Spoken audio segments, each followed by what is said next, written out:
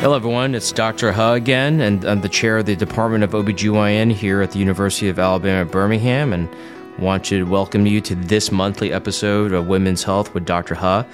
We're recording this on Valentine's Day and wishing you all a very happy Valentine's Day. So today, we're going to talk about what to expect after you have your baby. I think this is something that's probably somewhat underemphasized. We spend so much time talking about prenatal care and talking about what to expect during your delivery experience, but probably this doesn't get as much attention, and that's why we're talking about this today. And so with me today is Dr. Seema Babaki, who is an assistant professor in the Division of Women's Reproductive Health here in the Department of OBGYN here at UAB. Dr. Babaki is a true veteran of the UAB system. She is actually from the state of Alabama originally.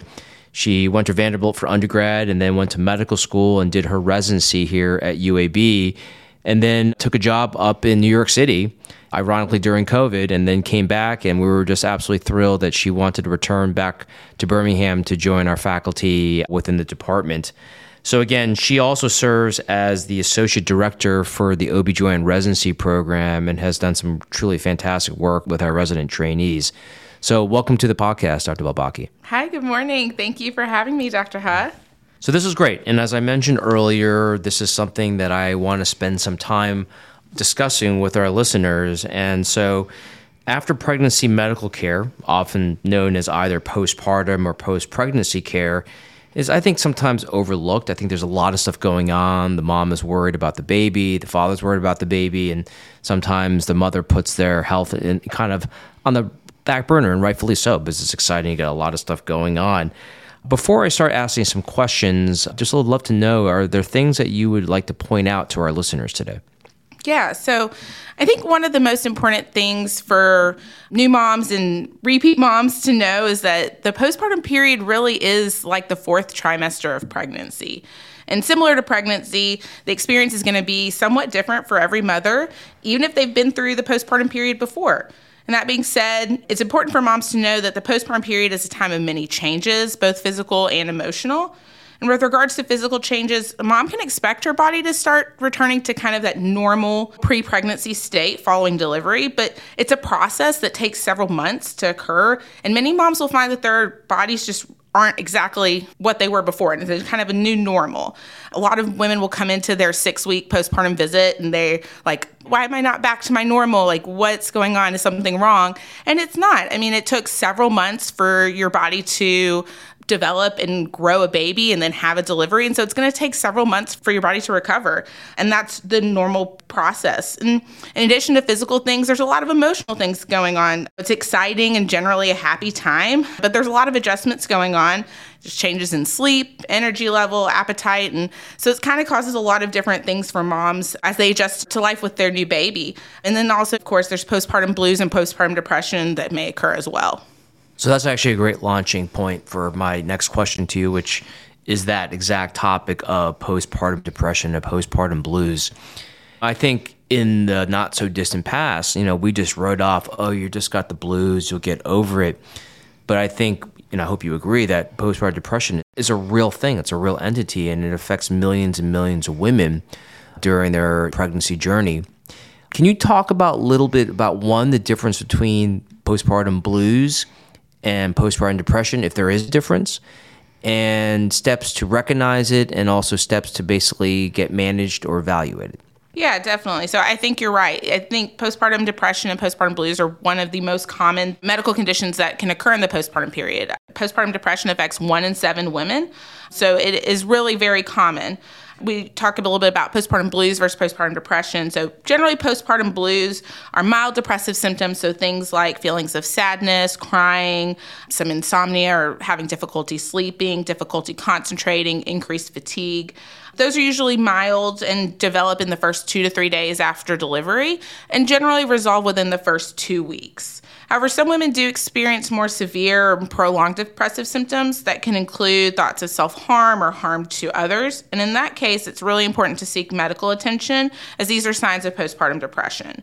Women with a history of anxiety and depression are at increased risks for developing postpartum depression. So it's particularly important for these women and their support systems to be aware of the signs of postpartum depression.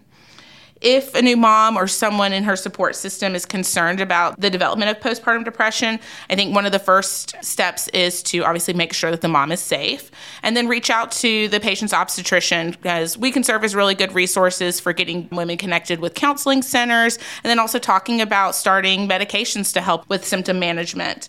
If someone is having thoughts of hurting themselves or hurting anybody else, then obviously going to the emergency room so they can seek professional help very quickly is the most important thing.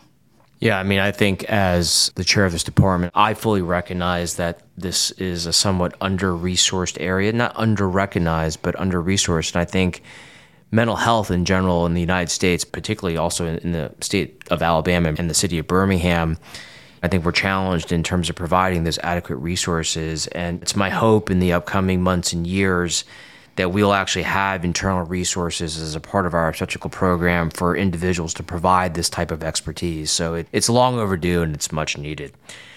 So let's talk about something that I know we talk a lot about and it's important, which is breastfeeding. I'm not going to get into the heralded benefits of breastfeeding. I think that's pretty well documented and well known and something that we encourage. But I think a lot of women are concerned about what they can do and not do while they're breastfeeding, right?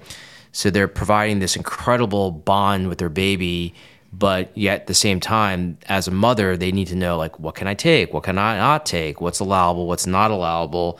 And so I thought maybe you could talk a little bit about this. And while you're at it, maybe comment on how contraception and that choice of contraception plays into breastfeeding. So with regards to just breastfeeding in general and medications that are safe, the best resource is just to ask. If you're not sure, can I take this? Can I not take this? Reach out to your obstetrician, to the clinic office. We'll be able to tell you if something's safe or not. And so that's really the best thing to do. Anything that we prescribe, if we're going to send you home with something that we're concerned could have an effect on your breast milk, we should talk about that before you leave the hospital. And if we're sending you home with something, then you can generally assume that it's safe if we haven't mentioned it. With regards to contraception, I think this is a really great question because I think it's a really common one that women have. And thankfully, most contraceptive options are safe to use in breastfeeding. Really, the only thing that we try to limit is estrogen-containing contraceptives, and really only in the first 6 weeks of the postpartum period. And that's because women are at increased risk for blood clots at that time just from the normal postpartum state. And there is a potential risk to milk supply kind of in that early postpartum period when women receive estrogen. So we try to only use progesterone-only contraceptives in that period. But then once you're kind of out of that 6-week period, any type of contraception is acceptable and fine to use. It's really what the mom is going to be able to use easily. Obviously, some women do have contraindications to different types of contraceptives, but from a breastfeeding standpoint, there's really not a limitation after that. So one medical concern that we have kind of picked up on over the last many years is the issue of thyroid disease after pregnancy, particularly hypothyroidism. And so for our listeners, what I mean by that is when your thyroid is underactive, and it could be underactive for a multitude of different reasons, but that can affect your tolerance to cold and heat, and it can make you tired and lethargic, and it can affect your diet. It has a pretty wide systemic effect if you're hypothyroid or, again, if you have an underacting thyroid. Dr. Balbaki, could you, for our listeners, just talk about the significance of that, your thoughts on how that should be checked? Is that important for our listeners to recognize? Yeah, so postpartum thyroid dysfunction is fairly common. It can occur anytime in the first 12 months following delivery. It's usually in 2 stages, but it can be overactive thyroid and then turn into underactive thyroid. And a lot of times, like you said, it's not diagnosed because a lot of the symptoms that you mentioned are things that new moms are experiencing just related to the postpartum period. Fatigue, difficulty sleeping, they've got a new baby. So a lot of the symptoms can be vague and nonspecific, which can make it more difficult to diagnose. Symptoms of hyper or overactive thyroid are generally a little bit easier to diagnose, or at least to be aware of, because things like fatigue or irritability, weight loss, diarrhea, things like that are a little bit more concerning to women. But some of the symptoms, especially of hypothyroidism, like you said, are a little bit more vague. Luckily, for most women, hypothyroidism that develops in the postpartum period will generally resolve on its own, but some women do become symptomatic and do require medication. In women who do have concerning symptoms or have a history of thyroid dysfunction prior to pregnancy, we will check your thyroid function at your postpartum visit and make sure that those are normal and that you don't require any changes in your medical management or to initiate medication. Any other things that you want to highlight for our listeners today when it relates to postpartum care? So I think one of the things that I try to emphasize with my patients is be patient with yourself, be patient with your baby. You're both going through a lot of changes. You're both learning a lot of new things. And so it's okay to not be perfect at everything the first time you try it. It's going to take time for you both to figure yourselves out. It's going to take time for the people around you to figure out what's going on as well. And so it's okay to ask for help. It's okay to need some additional support. Your family and your obstetrician are here for you. And if you need us, just reach out. That's great. I couldn't agree more.